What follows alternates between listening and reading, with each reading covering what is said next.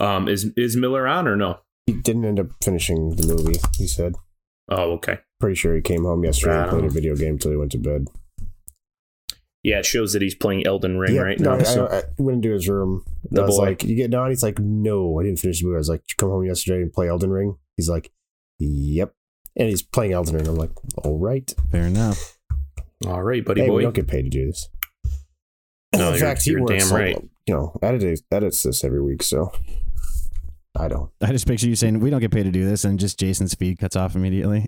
He just like slams the computer shut. All right, All right. off. Well, he's like, I didn't know that. Oh yeah, I'm gonna cash my last 5 years of back paychecks from Sci-Fi Cross Section. It's literally going to be like a $50 check.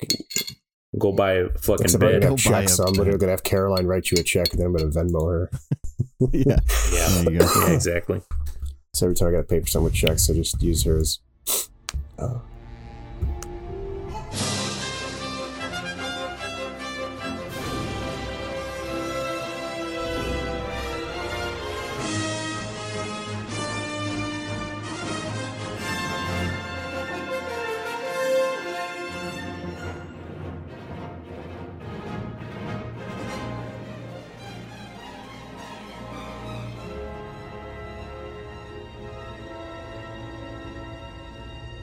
Welcome back to Sci-Fi Cross Sections, a weekly podcast dedicated to everything science fiction. It's me, your nasally boy, Colin Brandon, and with me tonight is...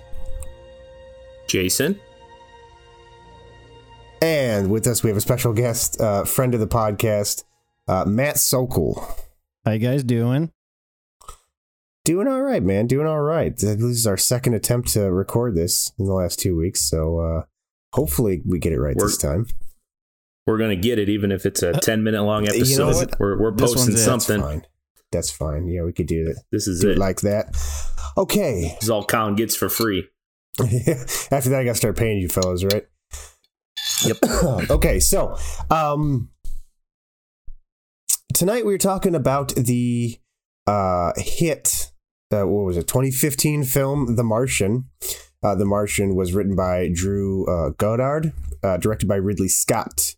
It is starring Matt Damon, Jessica Chastain, Kristen Wiig, Jeff Daniels, Michael Pena, Kate Mara, Sean Bean, Sebastian Stan, Eskel Henny, Chiwetel Ejiofor, and then we're not going to leave them out. We also got Donald Glover, we got Benedict Wong, and then a whole host of other people that you recognize them, but you don't know their names, but you saw them in something at some point.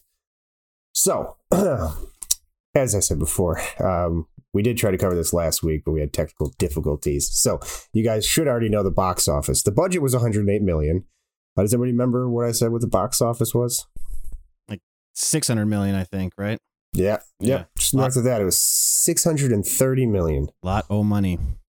Oh, yeah, man. And as we know, if it doubles its budget, it is often considered a financial box office success or whatever. In this case, it's 6 times its budget, so that is a miracle. So, especially for sci-fi, because I think we talk about this on the cast all the time. Box offices are not friendly towards sci-fi, especially if it doesn't have that crazy high concept, lasers flying around, alien spaceships landing, Transformers doing tuck and rolls over bridges and stuff. That's what people want to pay to see. So sci-fi usually doesn't do well in the box office, but this was amazing for what it did. And I don't. What do you guys said? Why it probably was like that? I don't remember what it was. Was it just because it was in the summertime and everyone was kind of a little more free to go see it, or? I think it came out pretty quickly after the book, and the book was definitely like a smash hit, pop culture wise. I think people really caught on to the book. And the story behind it being the author's, kind of first crack at it. And he wrote a, brilliant fact-based science fiction novel that actually did well. So I think the movie came out pretty quickly after that, plus the cast that you listed and directed by Ridley Scott. Yeah, I think I remember actually, this was right when we cut out last week when we tried to record. I think the point being kind of what Matt was saying, you had a very cross-sectional blend of things here, right? You have, Ridley Scott. So there's people that are fans of Ridley Scott that might not necessarily be sci-fi fans. Then you have people that are fans of the cast who might not necessarily be sci-fi fans. Then you have sci-fi fans who might not necessarily be Ridley Scott fans, et cetera, et cetera. But you brought all those people together and put all those butts in seats. So I feel like that kind of coupled with the success of the book and the fact that it kind of transcended and became more of a pop culture thing, even outside of just science fiction. I think you got a recipe for success there. And obviously they saw that with the box office returns. Totally. I was actually reading something, just like a little quick fact, and I'm missing a couple of pieces of information, but you'll get the gist. I think that it initially was turned down by a number of studios. And once they secured Ridley Scott to direct it and Matt Damon to star in it, it was like immediately greenlit. And I read somewhere, I can't remember who the original director and suggested lead was, but it was initially not going to be made. And then they scrambled and got Ridley Scott and Matt Damon, and immediately somebody picked it up.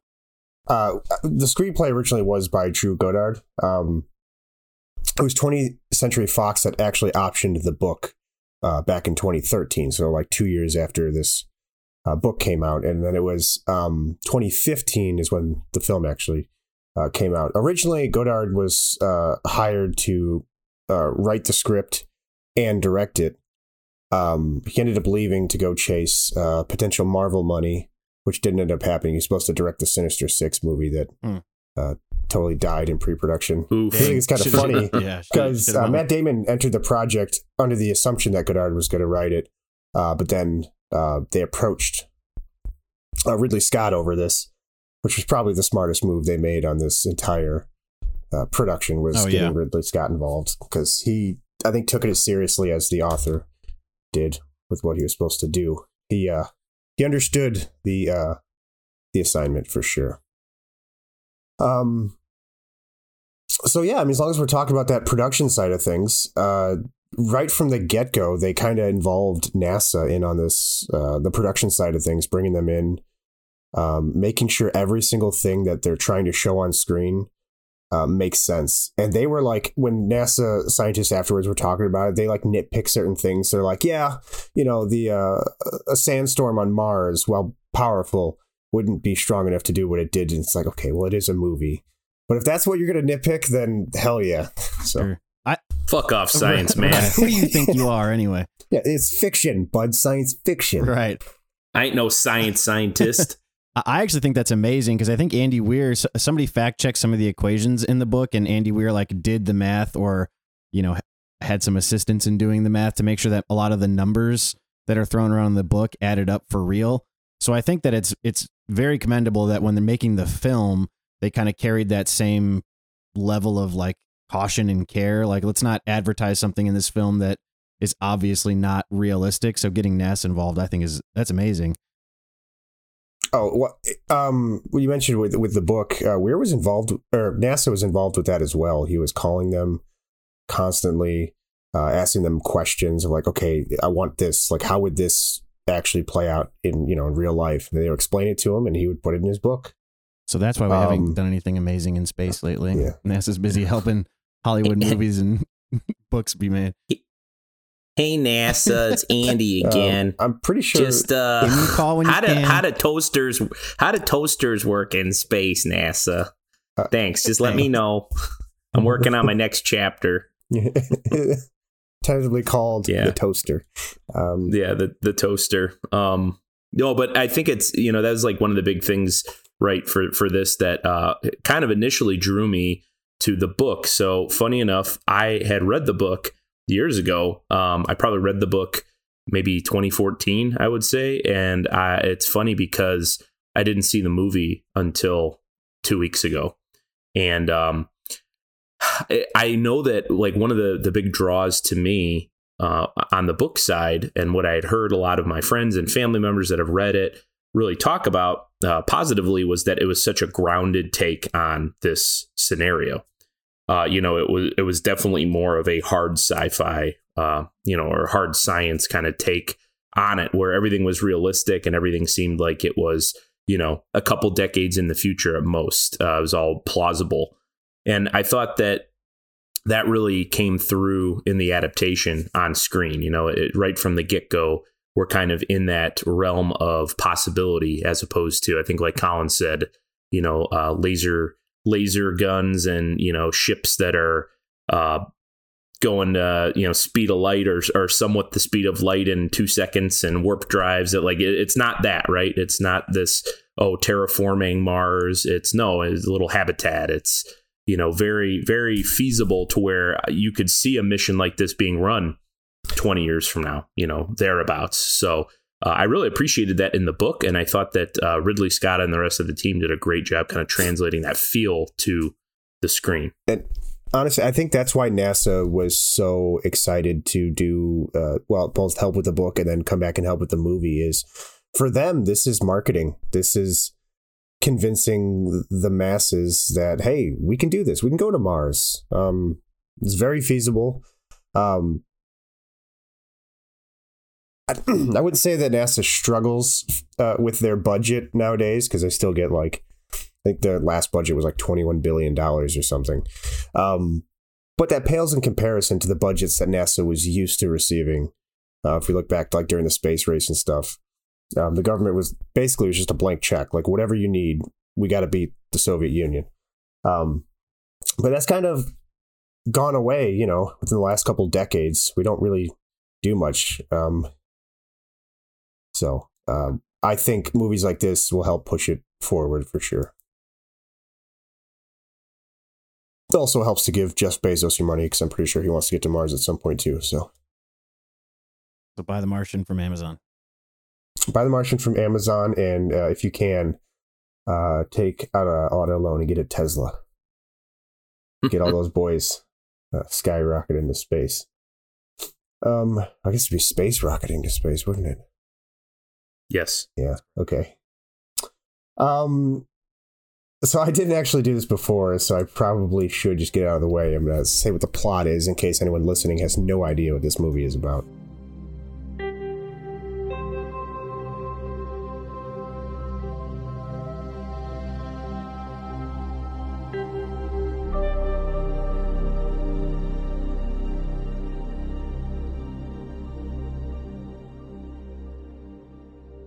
When astronauts blast off from the planet Mars, they leave behind Mark Watney, Matt Damon, presumed dead after a fierce storm.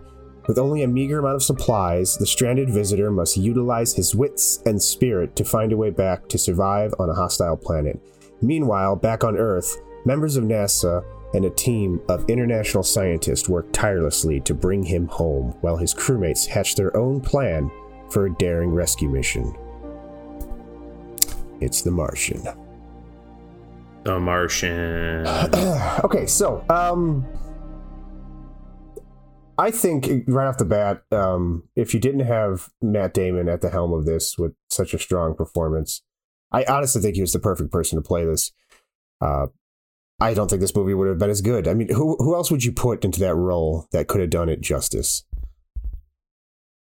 Russell Crowe. No way. Russell Crowe now. Yeah. Okay. Russell I was going to say, Crowe. Matt Damon feels very much like an everyman. So it's like, if he's like the dude that it just felt very believable. Like he was a guy that worked for NASA and he was literally just doing the best he could to survive. I couldn't picture Russell Crowe doing that. No. Not to mention, I was joking. Very dramatic. Matt Damon has all these moments Ben Affleck, where he's Colin. trying to keep his sanity. He's kind of just being like a happy guy, even though there's no reason to be happy. I don't think Russell Crowe could have ever pulled that off. I don't even think Ben Affleck could have pulled. Ben Affleck's too dark and brooding. I was going to say brooding time. is like the best word for it. He's just pacing in his head. It's Ben Affleck. Yeah, it's Ben Affleck, but he's wearing the Batman costume, and no one ever addresses it the whole movie. He's just walking cigarettes around in this like zero gravity. Like he's just attempting to smoke as many cigarettes as he can. We'll throw out another actor who's famous in Hollywood. We'll say Ryan Reynolds could have done all the happy shit, but I don't think he could have also brought that seriousness to the role. So that's why I say Matt Damon was.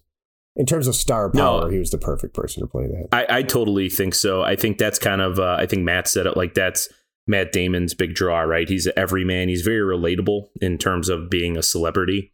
There's a lot of celebrities that it's hard to like identify, like we don't know anything about these people. We just see characters that they play in, you know, films and TV shows and whatnot. Right. But he seems like someone you could very easily like have a beer with. And I think that serves the character, because I think we all read the book in this one, right? That is the character. He's very much kind of a really smart guy, obviously, right? He's a really smart guy to be kind of where he is in the position he is, but he also is kind of a smart ass. And, you know, there's those everyman qualities about him as well. He's not some like detached, dissociated, like science guy in the book. He's very relatable. So I think that was a really good piece of casting to get Matt Damon involved, because he has that same sort of essence on the screen. At least my thought, you know, in films I've seen him in. Totally. I think in this one in particular, too, there's a lot of time spent with just you and Matt Damon, you know, because he's kind of self-reporting. Like in the book, it's his journal, you know, he's logging souls in his journal or whatever. And in the movie, it's just him like speaking to himself, kind of like keep his sanity and report certain important events. But, you know, there's a moment in the movie where that turns and he finally does have communication. But I think if you put maybe like a weaker actor or not somebody that felt as relatable, the movie would kind of drag, because there's just a lot of screen time where it's Matt Damon talking to Matt Damon, just trying to report what's happening. And I think the fact, like you said, Jason, that it's somebody that I feel like I could be getting a beer with makes it very easy to watch, because it's almost like you would envision somebody, you know, being in that situation. And he kind of handles that very well. He does, you know, report it in a way that's digestible for the audience and not some, you know, like a room full of scientists. Totally, yeah. And I think that also plays to what we were talking about a little bit ago, right? Like, okay, it was a financial success, you know, it was a blockbuster film. And even though it is a science fiction movie, you know, it's nominally about space and the space exploration and the space program and science people doing science things and problem solving, I think it's that relatability that drew a really wide audience to it. This is one of my mom's favorite movies. She loves this movie. I think my sister got the 4K Blu-ray for Christmas or whatever like that, and she's seen it 50 times. You know, she loves it. And she's not really like that with movies, and she's certainly not a science fiction person, but I think it's that relatability and likability of Matt Damon's character and kind of the situation he's in, and, you know, that sense of kind of tension, and then how are we going to resolve this next problem that pops up, which I'm sure we'll talk about. But I think that, just in terms of being a story, it's very relatable to a lot of different people and a lot of different kind of walks of life.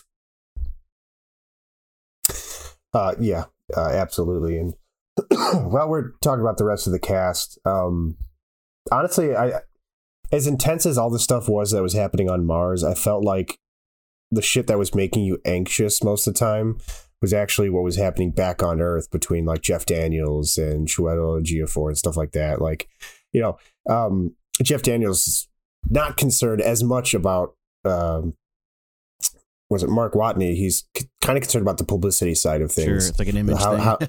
How is this going to look? Yeah. And I think that all comes back to, that's kind of probably realistically what would happen. There, you know, while a lot of people will be freaking out, like we got to, you know, save this, there's going to be a few people there who are definitely going to be worried about how is this going to reflect upon us later and stuff like that. Yeah, the bureaucracy of those big alphabet soup agencies, right? Yep. You know, it's definitely, on one hand, I don't think that's another thing with the film. Like, it doesn't dive into that with a heavy hand. It's not like trying to be some deep analysis of, you know, bureaucracy versus the humanistic side of whatever, right? Saving this astronaut who it's not his fault that he, you know, is in this situation. But I think it does have some asides where it touches on that a little bit. And it certainly does in the novel as well. So that was kind of interesting. But I thought just really on every level of casting, you know, it being such a big ensemble cast, everyone's character and characterization was just really, really strong. You know, I thought, like, it's easy now to go back. As my test always, my litmus test is, if I read a book and then I watch something that's an adaptation, do I go back to the book and then now imagine the character, the person that played that character in the book when I'm like reading it or thinking of it? And now I can't separate the two. Like, my headcanon, Mark Watney is now Matt Damon, if that makes any sense. Yeah, I think that's a great like, I read the book and saw the movie almost immediately after. I want to say that there was, like, within the same year, you know, I finished the book and saw the movie. So I think I sat in the theater very much like with a picture in my head of what all these people looked like, what the Hab looked like, what the, you know, Mars looked like, what the spaceship looked like. And it was totally, everything met or beat my expectation. Like it was all perfect. And I think that that's credit to the, you know, filmmakers and cast and all that. But I think you had mentioned earlier that there's kind of two stories going on during the course of the film, right? It's Mark Watney and his struggles, but like you said, there's what's happening down on Earth. And I think that they did a great job like running those storylines in parallel, because while you're watching the film, one of the most enjoyable parts, I think, is, you know, it flashes from like Mark Watney achieves some level of success on Mars, and then they just totally shit right in your cereal on Earth and talk about how they, you know, don't back it, or, you know, disagree with, you know, the attempt. We'll get to that, I'm sure, but the attempt to, you know, make the rescue mission and stuff like that. So you're like, you ride those peaks and valleys, you know, you want to celebrate with Mark, and then it immediately cuts back and they start talking about how terrible the idea to rescue him is, and your heart just kind of like sinks for a second. And I think that makes it a very enjoyable movie, you know, even outside of the science fiction realm. I love the fact that those two sides are not in contact with each other. You know, what's going on with on Mars, what's going on Earth. Because, you know, I always want to compare this to Apollo 13. It's a very similar kind of circumstance where they're in space, a lot of shit's going wrong, but they're in communication with Earth, right? Am I remember that correctly? Yes. They are still. Yeah, so like Earth is trying to like, okay, this is all they got, and let's try to see what we can work with that. Yeah, coach him through it. Whereas with the Martian, they're trying to figure out what he could possibly do, but they can't relay that to him. They just got to hope that that's what he's doing. Right. Yeah, it's all guessing. Yeah, that's pretty fantastic. So one of the reasons I do like this movie is because this is what we would honestly consider like hard sci-fi, or like a realistic sci-fi. We were kind of already addressed that. And I'm just going to kind of shoehorn it in here, but another, you know, production that's done this both in book and in television or in film was the Expanse series. And I always just love to shoehorn this fact, but one time James S.A. Corey and Andy Weir were sitting at a book signing, probably like a convention or something. Their tables were next to each other, and they just started going back and forth about their properties, and they decided, and it's canon, that The Martian takes place in the past of the Expanse universe. I think you cool. told me that right around the time I saw it or read the book or something, Colin, but that's awesome. I think that's totally badass. The Martian Navy actually has a ship called, what is it? The Mark Watney is the name of the ship. So I just think that's really cool. But that's super cool. I mean, and that's kind of the thing too. I feel like, you know, obviously I read The Martian. I know my wife Jess has a few other Andy Weir books that I have not read, and I don't think she's read yet. But you know, I haven't yet read. I know it's sacrilege for this podcast, but I haven't read the James S.A. Corey, you know, Expanse books. I will at some point, but, you know, obviously I've seen The Expanse and love that show. We've covered it at length here, but, you know, I think it's cool. There's like something to be said for that science fiction that really focuses on the plausible. You know, it's still taking a lot of those questions and those things I think we always look for on the podcast of, you know, the human experience and what makes us human, and kind of ties them into that science, that overarching kind of science world, but without being overly fantastical. And there's so much of that sphere. I feel like it's really easy. I don't mean easy in terms of like anyone can do it, obviously, right? Because we'd all be published authors. But it's, I think, easier to go fantastical when you don't have to justify what your conceit is, you know, if, space lasers and hyperdrive because we figured it out. E0, element zero, whatever you want to say, right? It's a lot more, I think, difficult to create a story like this that's grounded in reality, because then you have to be able to back it up. If you're writing a check, you got to be able to, you know, cash it. Your ass has to be able to cash it, right?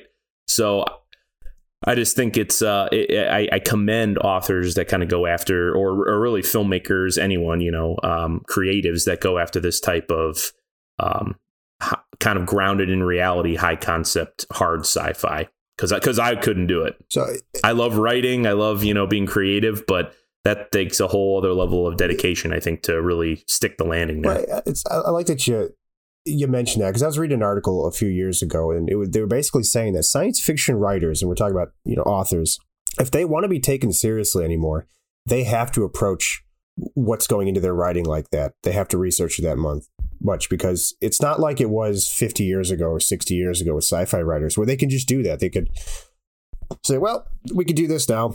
Awesome. It's just a plot device. But those authors are usually exploring a whole other thing in terms of their literature. There's not so much the science aspect. The science is just a device for them to tell their stories. Now, I think it should almost be expected to do that. And I kind of like that, because first off, we always make the joke, but like Star Wars is not science fiction. It's fantasy, kind of just with this paint job of science fiction over it. Whereas something like Star Trek is really science fiction. And that's the kind of shows that inspire people to like grow up and join NASA. And that's where we get like a lot of fantastic ideas that end up becoming reality. Like the cell phone was directly inspired by Star Trek. The tablet and stuff like that, the iPads, everything, that's all inspired by Star Trek.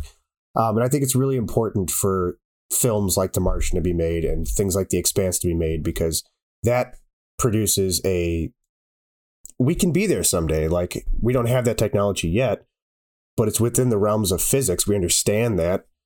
Maybe we can make that someday. So and honestly, The Martian is because it's near future, right? It's only like... Yeah. It's like 20 years in the future. Yeah, so we're already seeing rockets from the time of writing, fucking landing on shit with what was it? SpaceX?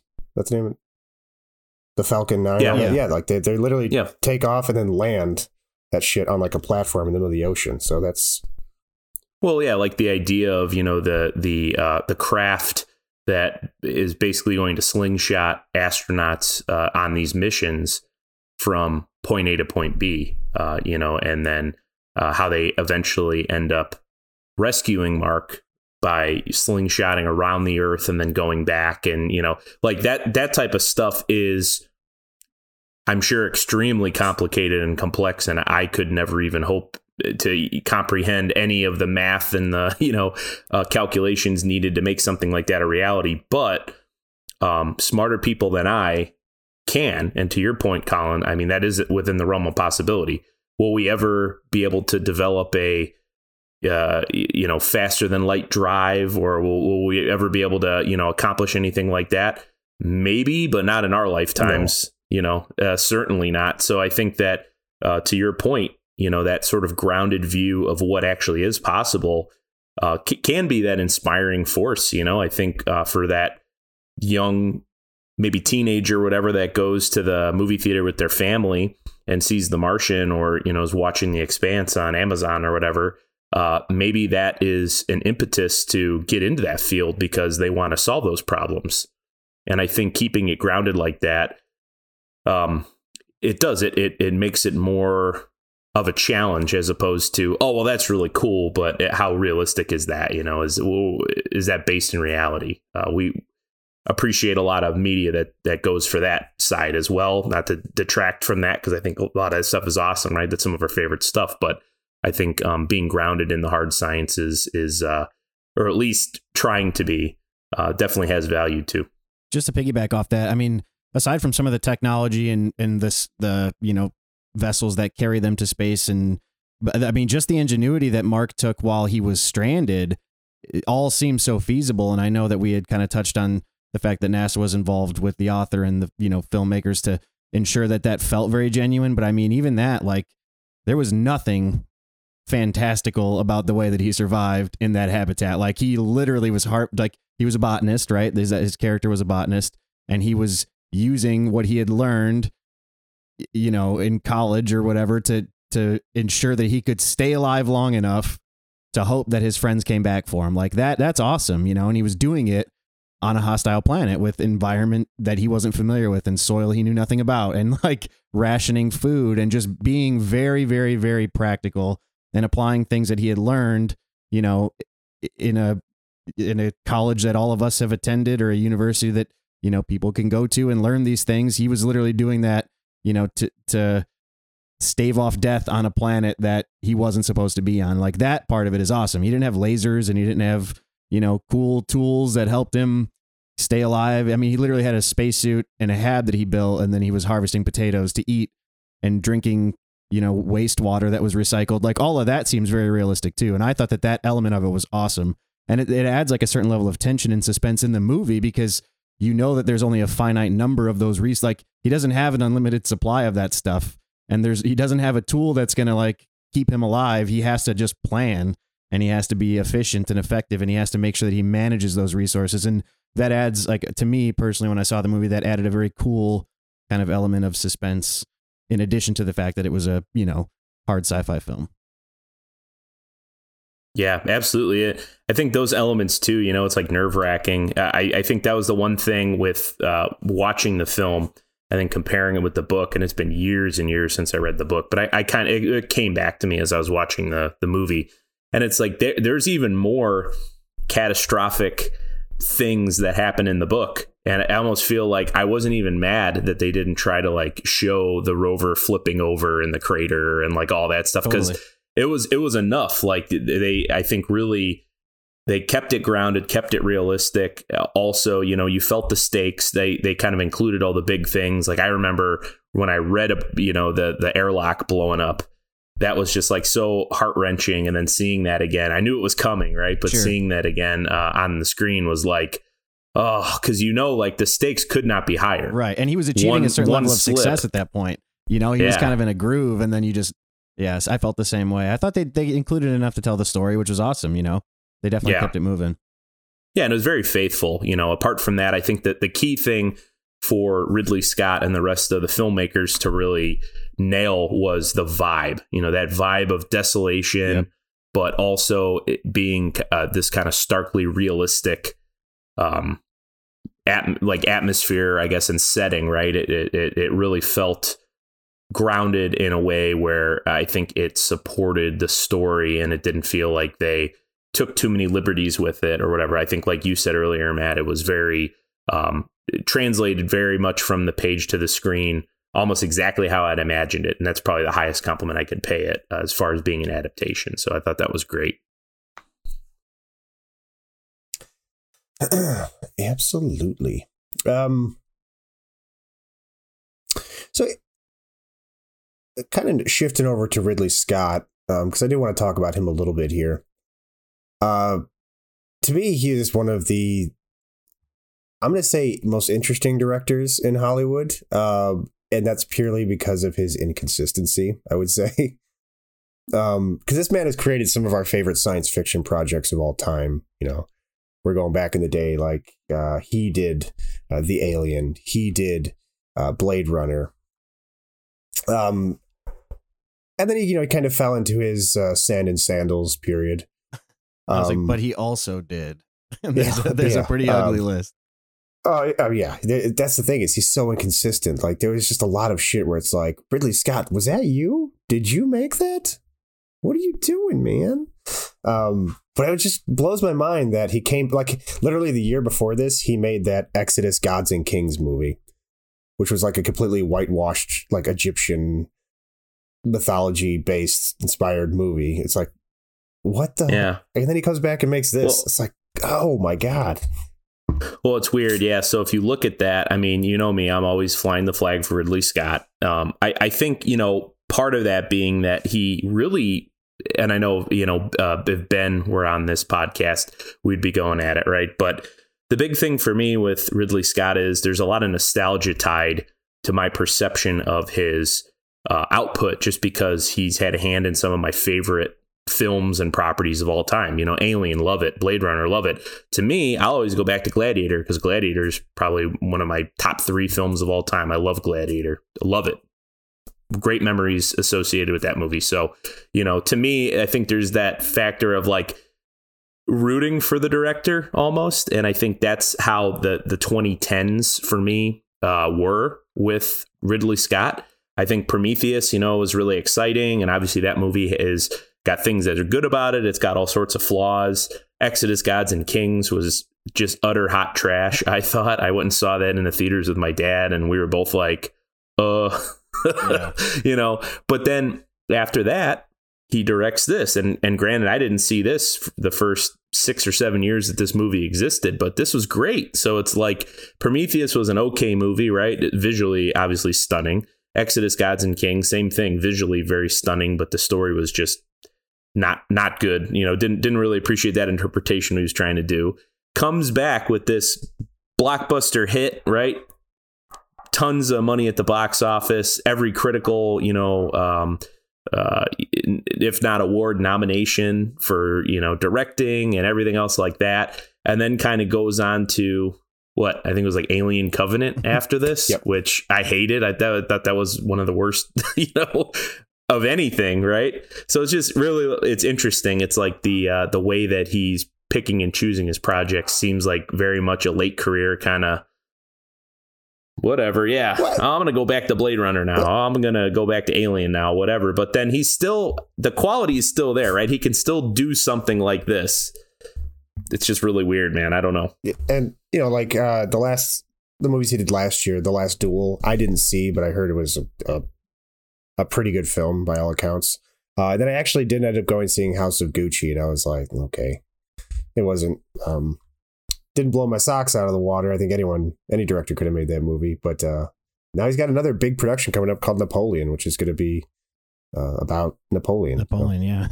That looks pretty cool. But it's kind of like, you know, with all the references that we're making about Ridley Scott, honestly, I feel like another thing that we can all very much relate to is it's just like Metallica, right? Everybody worships those early records and they know they can still do it. And they occasionally shit the bed or misstep and everybody's bummed. But then you hear a song or a part, or even if it's just a melody, and it just shows that they can still do it. And I feel like Ridley Scott at this point has established himself enough to where whatever he wants to do, he can do. He's going to do. He's not always going to do it well, but I think that he's probably got a bunch of good movies left in the tank, and I think that we'll see that every once in a while he's going to hit a home run, and then he's going to make a misstep, but to him it doesn't matter. You know, he's kind of, his name is cemented. His reputation is cement. Like, he's going to take chances, I think, more so now than he ever would before. And we just have to be there for the good ones and ride out the crappy ones. Well, and that's the thing, too. I think, to me, with Ridley Scott, you could tell that that's a dude who really enjoys his craft, because he has absolutely no reason to be making movies at the clip he's making them. He's not a young dude. I think he's probably pushing 80 now, if he isn't already there. He's been making movies, you know, on this 3-year cycle for his entire career, has some of the best of all time, some of the GOATs in his roster, right? He could very easily have retired, you know, 20 years ago and just kind of gone off into the sunset. But to his credit, even though he's not hitting every time, he's still making movies, and like, that's cool. You know, I think that just kind of goes to like him. He enjoys it. I think he enjoys the process of it. He enjoys, in some cases, adapting material or working with whatever. You know, I know he's very notoriously a very visual filmmaker, so I could totally see him doing his Ridley Scott little sketches of, you know, Mark Watney and the Hab and the rover going over dunes on Mars, et cetera, et cetera, et cetera, and being really hands-on with that process. So I feel like when it all hits and comes together, you get The Martian. You get this great film that kind of encompasses all of what makes Ridley Scott such a great visual storyteller.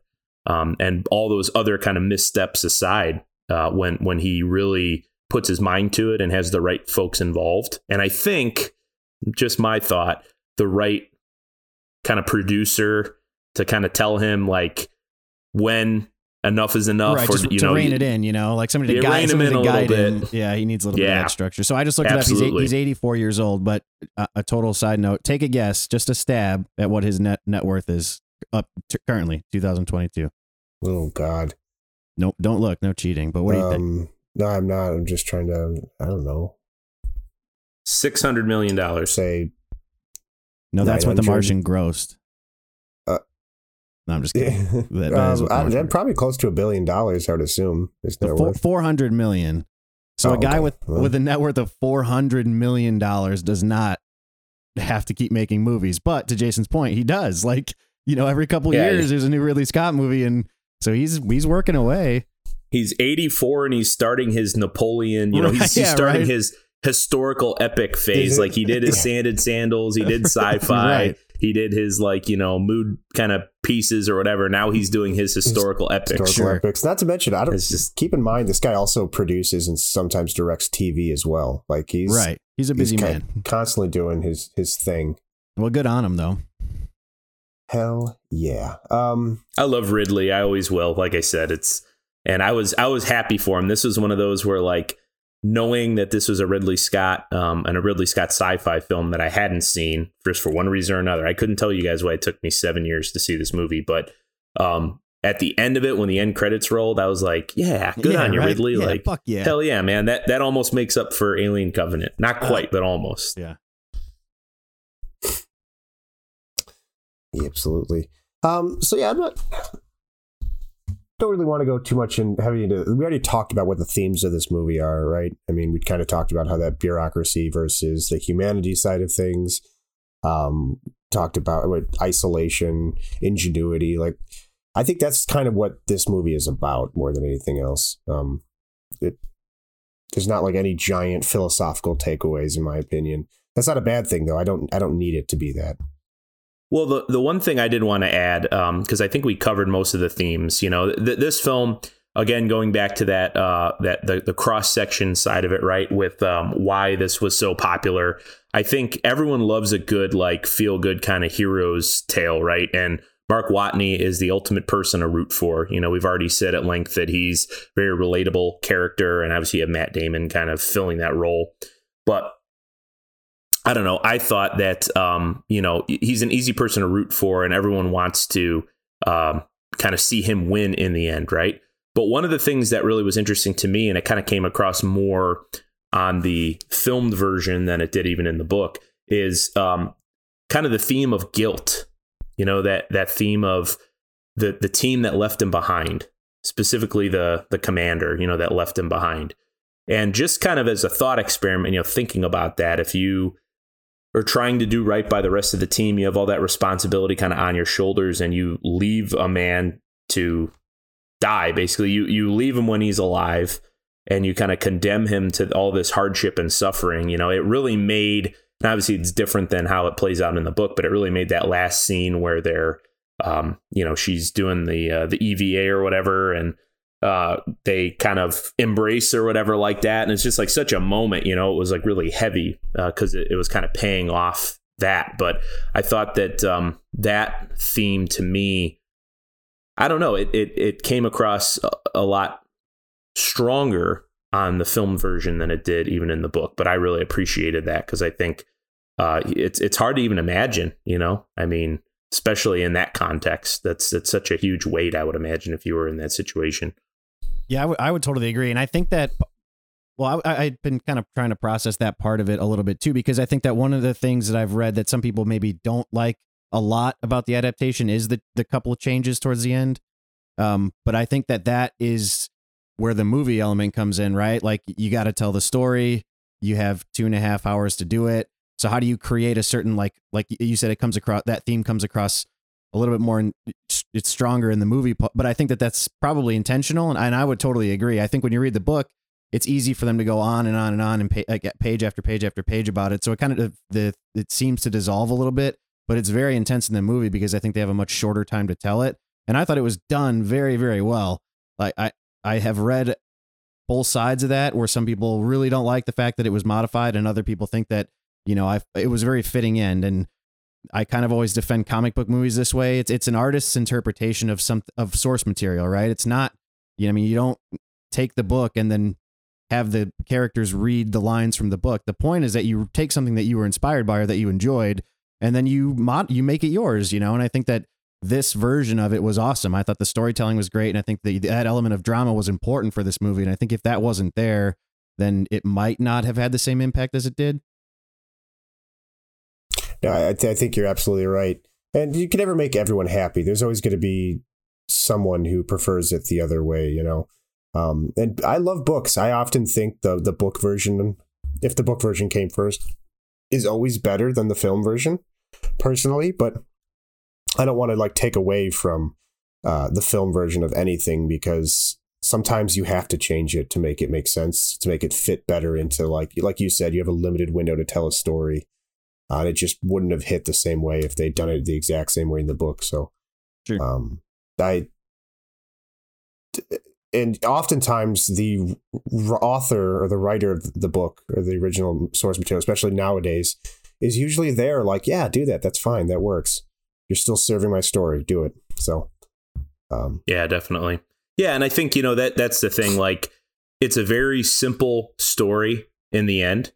And it's simple because it's a science movie. Obviously, it's fiction because it didn't really happen, right? But it's a science movie, and it grapples with a lot of things in service to its story and its character's survival. Whereas a lot of other science fiction kind of uses that as uses the science stuff as a conceit to maybe ask those questions or say, oh, well, what would happen if, you know, AIs gain sentience, or what would happen? And it's more that big philosophical question, like you said, Colin. Whereas this, it does ask some very important kind of human questions, but it doesn't do so in a way where they really are like these big philosophical things to grapple with. It's more grounded than that. It's more real than that, because the characters are really grappling with these feelings and emotions like in the moment. You know, Mark Watney, I'm sure, had a lot of time to sit there and contemplate the nature of existence and what it means to be, you know, alive and blah, blah, blah, and all this stuff. But we really didn't see a lot of that. You saw some of that in his journal entries and everything else like that. But it was mostly, okay, how the fuck do I, you know, harvest enough potatoes to stay alive for another month? Right. Yeah, because I got to get home. Yeah, I got to go home. Exactly. Yeah. Yeah, it didn't really grapple with the pie in the sky as much because it was more worried about the potatoes growing in the in the Martian soil, you know. Can we quote that? That's perfect. Don't worry so much about the pie in the sky. Worry about the potatoes in the ground.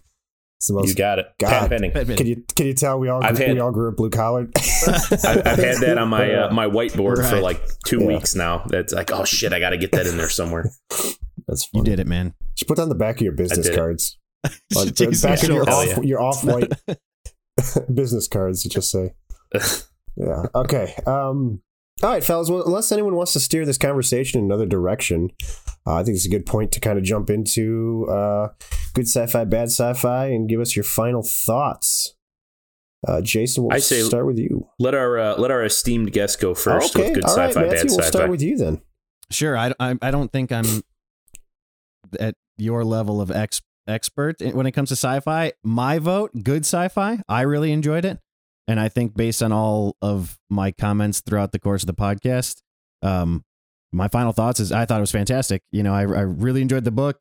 I really enjoyed the movie. I really enjoyed watching it again, you know, kind of gearing up for this podcast. I had the opportunity to look, I guess, be a little more critical. You know, I went to the movie theater and saw it and enjoyed it and ate popcorn and whatever. But this time I knew I was going to talk about it. So I had a chance to watch it again with a little bit more of a critical lens, and it stands up. I mean, I thought it was a fantastic film, good sci-fi, very enjoyable, would totally recommend it. Even to somebody who doesn't think they like sci-fi movies, this is a very palatable, approachable movie that is a sci-fi movie. Perfect. Yeah. Couldn't have said it better myself. All right, Jason, what do you think? Yeah, no, I'd echo a lot of what Matt said. I think, you know, that was the key thing to me is it's great sci-fi. It's a great movie.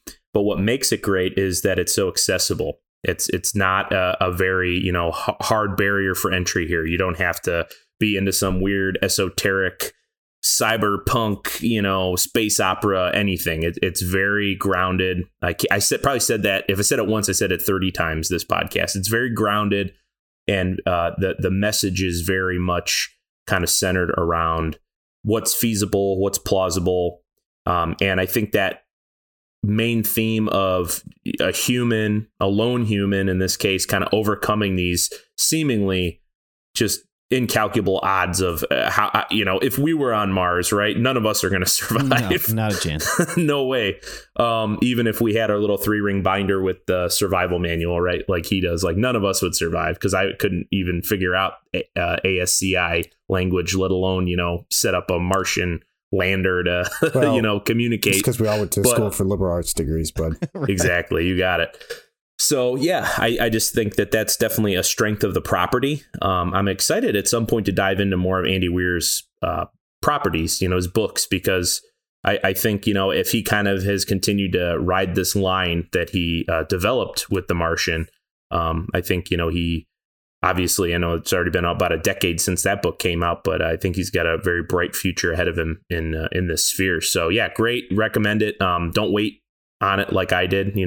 If you haven't seen it or interested in it, I would say see it, but I would also recommend to any potential listeners out here that haven't engaged with The Martian at all, read the book first.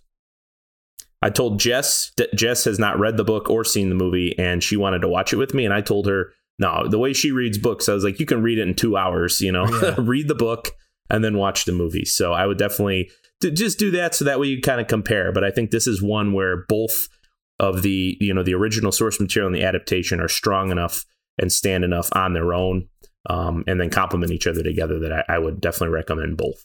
Totally. I would say read the book, watch the movie, listen to this podcast. Yeah, don't start with this podcast. Right. If you start with this podcast, what the fuck is wrong with you? No, okay. So he makes it. He lives. Yeah, he survives. Sorry, guys. Oh shit. Gotta cut that out. No. All right. Well, thank you, gentlemen. There's not much else for me to say aside from what you guys said. I think you both hit that science fiction nail on the head. I thought it was great sci-fi. I think it's a great movie. I hope to see more, not only from Andy Weir and from Ridley Scott, but I would also like to just see more from the industry in general, approaching science fiction in this matter, because I think this helps inspire people to go out there and do the damn thing and make that near future a reality. I still want to see the Dunes and, the Blade Runners, and I want to see, Alien Covenant Part 9. Not that specifically, but I want to see all that shit, but I want this to happen more and more frequently. And gentlemen, I think what we all need to do is we need to go into his next book that came after this, the Artemis one. Yeah, I haven't read anything else either, and I'm totally for it. I was going to piggyback off that statement by Jason. Like I don't know why I haven't, but I'm totally going to probably pick that book up. I heard good things, and I've even read reviews by notable science fiction writers of our time. And some of them were just like, man, it's okay. If you like hard sci-fi, you're going to love it. But I'm just like, well, fuck you then. Yeah, okay, I'm going to love perfect. It. Yeah, it's on the bookshelf upstairs. One of 4,000 books up there that either has or hasn't been read. So maybe at some point we'll dive into it. I've started reading again, and a lot of what I'm reading is sci-fi. I've got a bedside book, so I've been trying to dive in. So maybe that'll be one of those that I'll visit here at some point soon. Awesome. All right, folks. Well, there you have it. That is our take on 2015, The Martian. Hopefully we can come back at you down the road and cover some more Andy Weir material. I would certainly love to. Matthew, thank you for being on the podcast. It's kind of taken the long route to get us here. I think we planned this back in December or something, or talked about it that far back. But then we had the issues last week, but we finally got it. Knock on wood. Yeah, thanks for having me, guys. This is a lot of fun. Yeah, and I'd love to get you back on in the future sometime. Kind of keep a rotating cast of friends and family getting on here. I think it'll be fun. So, all right, folks, until next time.